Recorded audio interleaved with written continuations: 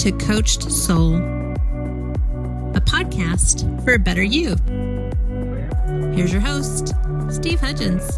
Welcome back. I'm Steve. I'm a licensed professional therapist here in Tulsa, Oklahoma. With me is Julia, the co-host and a therapeutic coach. Together we talk about a variety of different subjects, or sometimes we interview other people to provide you with a different perspective about life and to help you to be a better you. To contact us, it's 918-280-08690 or coachsoul.com. These are two ways to contact us, not on an emergency basis, but to provide feedback, questions for upcoming shows. And if you'd like to be on the show, please use the contact page on the website. We would love to hear from you. Julie, as always, we appreciate you with your smiley face and just the attitude that just comes across the way. You know, I forgot to mention this last podcast, especially with the book, but the one before, I had a client call me out because they listened to the broadcast about you have to. Well, I'm sorry. You have to buy this book online. Would that work? That is the proper use of you have to or you should. Okay. Really? I got something right. Awesome. Okay. Thank you. You now had the affirmation and the appreciation that you've been longing for, Steve. Congratulations. I need that. I need that ego stroke sometimes, you know.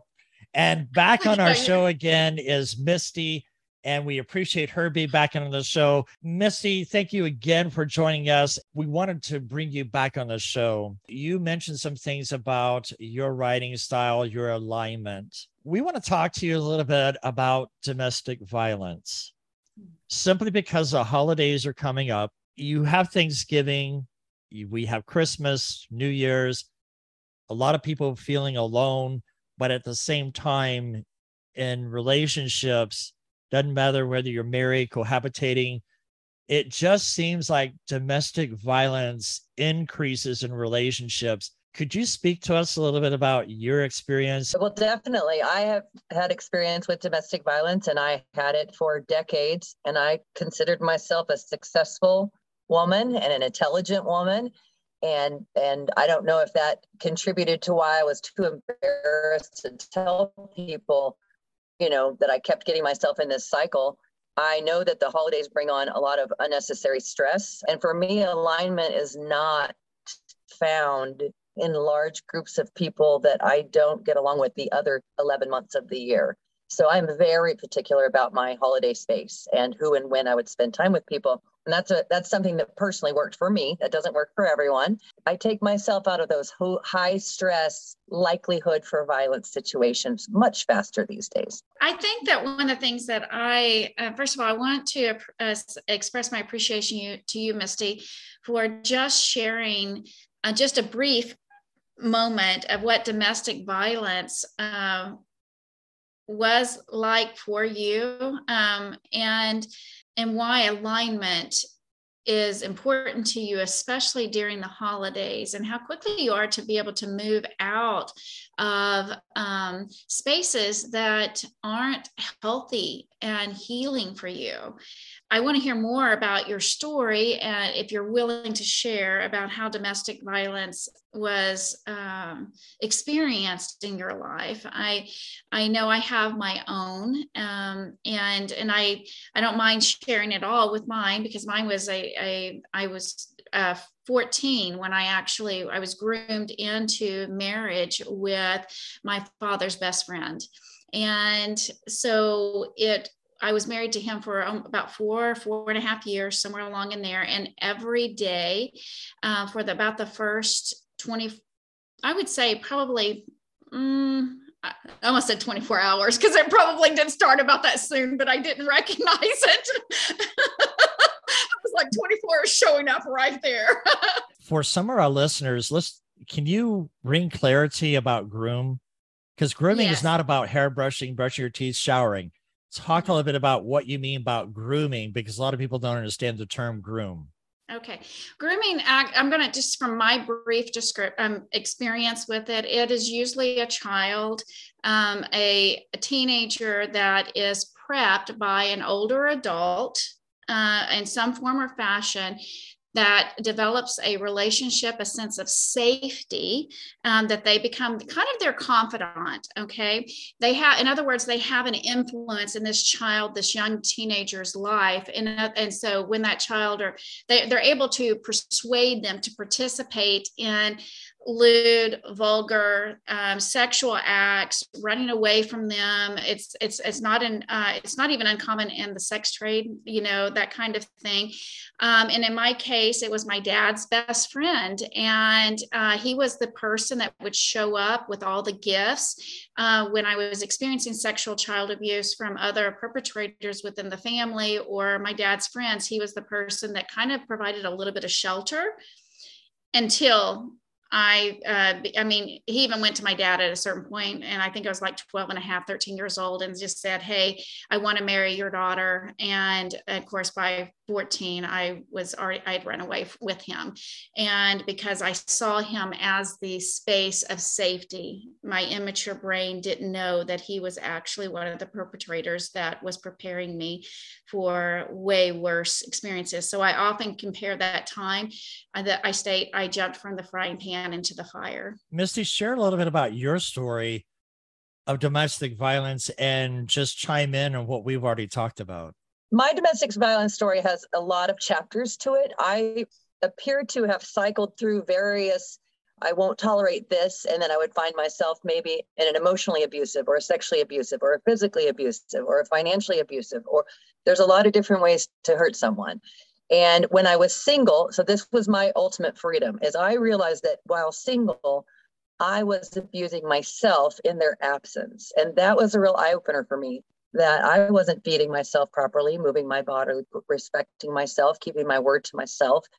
And once I realized that I also was holding place for abusers, then I realized until I could trust me to take care of me on my own shift, I didn't really need to be out shopping for new people.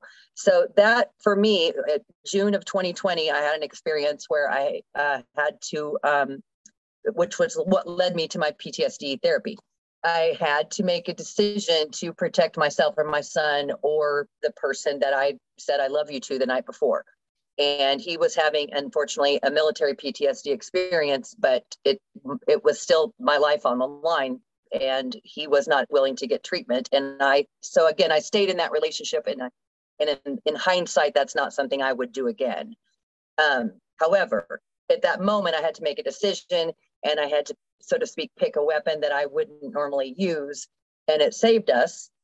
And that's when I had to go, okay, if I can't hold space and protect myself single, I don't need to go out and shop for new people to date me right now.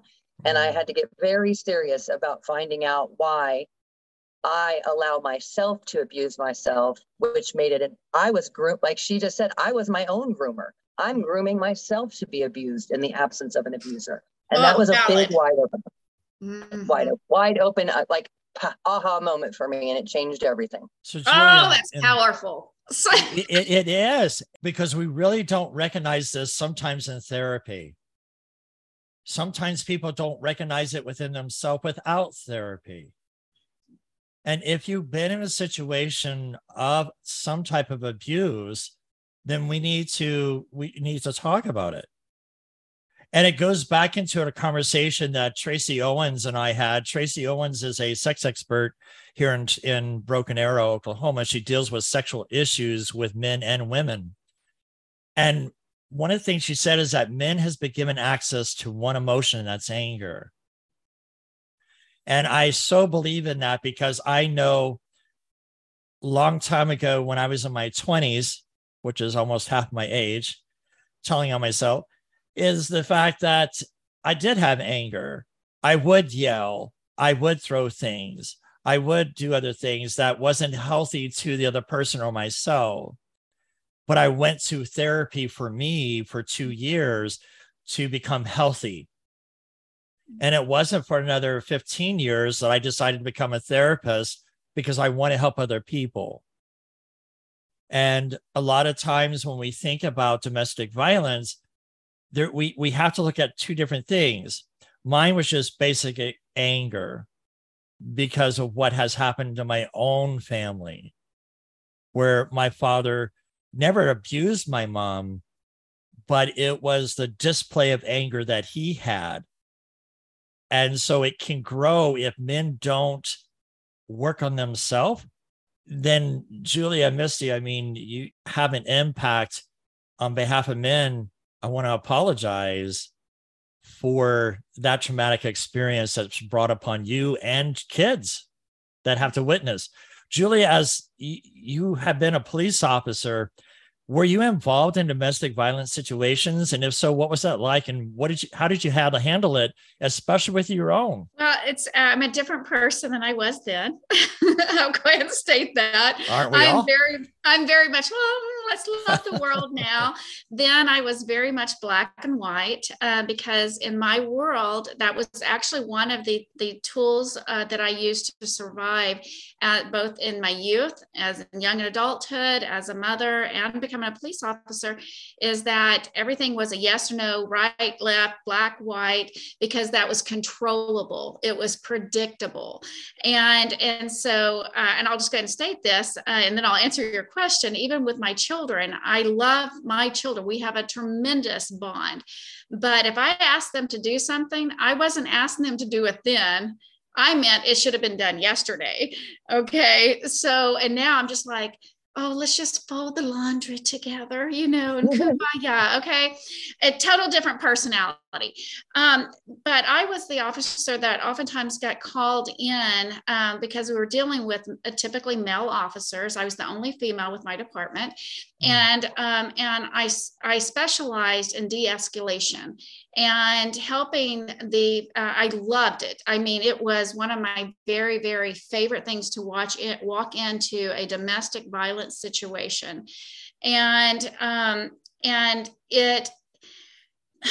I think it's because I came in softer. I looked softer. I was non-threatening. As far as I often would be called I look more like a soccer mom, or nurse or a teacher or something along those lines. So when I would walk in, the men automatically, if they were the perpetrator, we know that they are not always the perpetrator. So though I appreciate your apology as a man, Steve, I can guarantee you that there are female perpetrators out there that can do far worse than a man can do. And so it goes back and forth. And actually that concerns me a little bit because our men that are being abused don't always speak up. And we know that from statistics that it's really, really hard for them to do that. I do appreciate you recognizing that, Julia, because I did have part of that. Mm-hmm. It was through a borderline personality disorder that escalated with me that caused my reaction. Mm-hmm. And so I know there's differences, but you're right. When you have somebody that has a borderline or bipolar, it does not help in that relationship. So I appreciate your perspective of that as well and bring that up. I apologize for interjecting here. No, it's fine. And so I think that going into that situation, the day I put on my uniform, that morning that evening when my uniform went on, I was a different person. It was kind of like going on stage and you're playing a character. So I knew that when I went out to deal with these calls, my personal life had no place being where I was going. And so I could easily compartmentalize what I was doing there. My job was to go in and make sure that things are calm enough, that whatever needs to happen happens, and that if there are children involved, that the children are safe.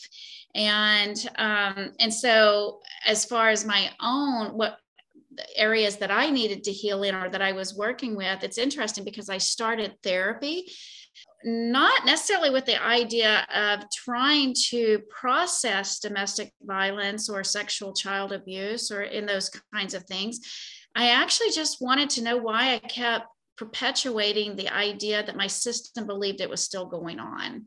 And that may be a different story for another podcast, but I do believe that we attract what we believe. And as long as we see ourselves as victims, we continue to attract perpetrators. And it's there, everybody's playing a role. And at some point in time, and again, another podcast time, but I think that there's also room for understanding the value of forgiveness. And when I say forgiveness, I'm not necessarily stating like in the religious terms of forgiving the perpetrators. Mm-hmm. What I'm talking about is holding a space for understanding what they may have gone through that made them into who they are. And in my case, I even went through a process, and that was actually within the last 2 years that I was able to go to the graveside of my first husband and the major abuser, because one, my system needed to see that he was freaking dead. I needed to see the grave marker because I didn't realize I was still running. In my system, I was still waiting for him to pop around that corner and, do some kind of harm at 50 something years old or 49 years old. And because I was able to visually see that, I could go through a ritual and a process that allowed me to do some inner work right there. And I went through a very indigenous or Native American ceremony that I had been prepped for this purpose. And I could hold a space for the fact that this man that did so much harm to me in my youth at one time was a young boy whose dad was extremely physically abusive, and would tie him up to fence posts with barbed wire and beat him until he bled and passed out. The harm he saw coming, to his mom and things like that. There was no healthy state for a boy like that to grow into a healthy man without tremendous work. And when I could hold a space, a vision for the boy, not the man that did harm to me, but for the boy that had suffered through all of that, I began to realize that in some way he was just trying to survive. And that's where the forgiveness aspect comes, because I could love that boy. I might not be able to love the man, but I could love the boy. And so I just want to state that there are different levels that we go through as we're going through our healing processes, that not every listener that may have experienced this is going to be ready to take that last step where I was at. They're going to be down here at this level and Misty knows, this, where you're just in it and you're trying to survive the next hour. That is your goal, is just to try to survive the next hour. So I'm going to let you guys interject, because this is a place, obviously, that's a part of my heart. And I'm very passionate about it. But I've also had to do my work to get where I'm at. And we are going to have future podcasts coming up only because the holidays are coming. Yes, they are. And we want our listeners to know we care about you because we care about ourselves too. And this is a sense of community to educate, to bring out a formality of bringing us together. And I'm just sitting here thinking about listening to your story, Julia. Misty, you went through your traumatic experiences. You went through some healing at the same time. Listening to Julia, how does her story impact you in this moment now? Well, of course, I love Julia, so my heart always hurts when I hear anytime anyone hurt her. And I love that I would consider in my hallucination, she had something filed incorrectly. And that's why that file was going along with her. And she was able to release that when she saw the grave. What my space is obviously I'm not a therapist or a counselor. I want to help women or men, people, protect the space. If you're out of a domestic violence situation, stay out of the domestic violence situation. So once you have left, I have a lot of theories and opinions about being in one today.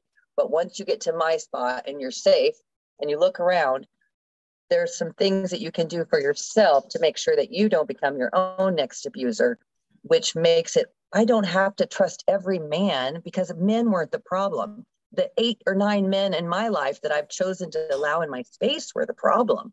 But the other 3 million could be amazing. And so far in my own journey of holding men accountable to and myself accountable to men, to what we say, I haven't met anyone that was awful. And that's really been a beautiful space. I work with men very freely every day now with no fear, because if I got a bad vibe from you, if I didn't feel in alignment with you, I just wouldn't do business with you now. And that's really a freeing space. But I don't allow that back in, not for one date, not for one night, not for 1 month and hope we get better. If we're not in alignment and I don't feel safe in a place, I just don't stay. So I'm going to stay out of the domestic violence situation. I'm not a fortune teller, but you can help your environment. I love what you just said there, because that is so true.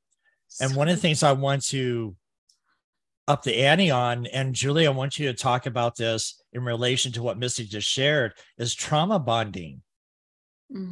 I like how Misty said that I have to hold myself accountable, but also the men. But we get ourselves into trauma bonding, and I know that's a big podcast there, but speak briefly to trauma bonding, what that is, how that contributes to domestic violence in the next 5 minutes we have left. All right. No pressure, no stress right there. Right. Thanks, Steve. Appreciate that. Trauma bonding is really, it's where we connect with individuals that are actually, it has to do with attachments. Okay. And so we're standing here and we're like, gosh, I wish there were visuals to this because I'm such a hand talker. Okay. And what we're doing here is that we develop relationships with individuals that have similar, that they seem similar to what we've experienced or lived before. And it can also be the fact that with trauma bonding, that through the abuse, okay, that we're experiencing with this individual, that we actually build a relationship with them. And it's almost the way I like to look at it when it comes to trauma bonding is that when I'm going to say I've done this, okay, is that you almost develop a safety in the middle of the chaos. And that individual, even though they are an abuser, okay, there's this sense of connection that comes with them. And that is I'm actually having a little bit of a panic attack right now. I can feel my heart racing going, oh my gosh, this is so real right now. That there is a space where we still view that other individual as being our refuge in the middle of the rage is what comes to mind.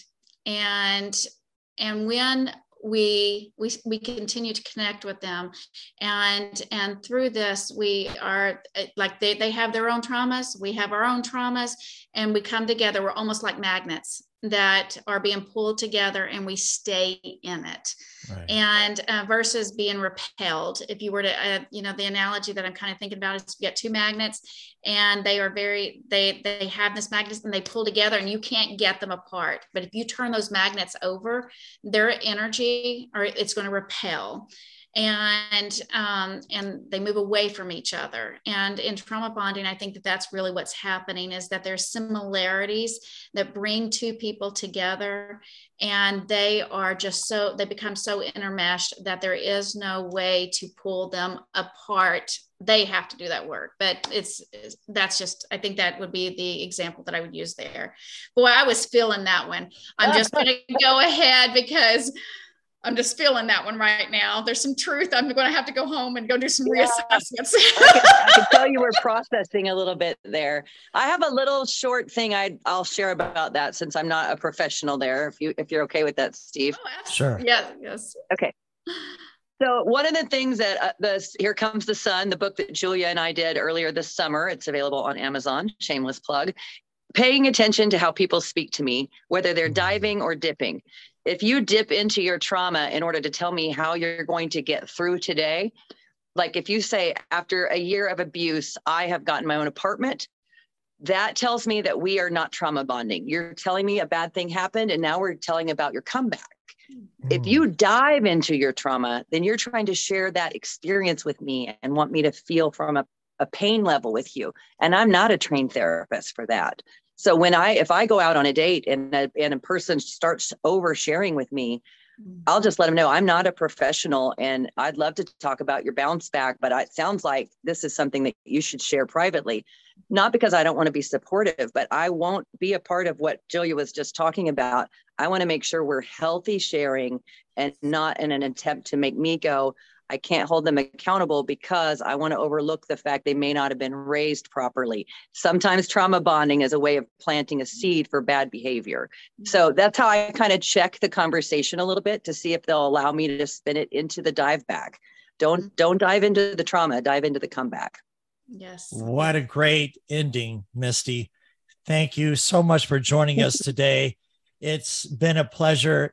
Julia, as always, it's been great, but I really want to say something to both of you, that it takes a lot of courage to share a story. But when we share a story, it's still another piece of healing. Yes. And we need to have a sense of community in our sharing to say we're not alone, because it's so easy to get trapped in our head that we're alone, that we can't do it on our own. And you can just drop the anchor off of the can't, and you can. Thanks for joining us today, and until next time. Thanks for joining us today. We hope to have you back next week. Until then, be safe and be kind.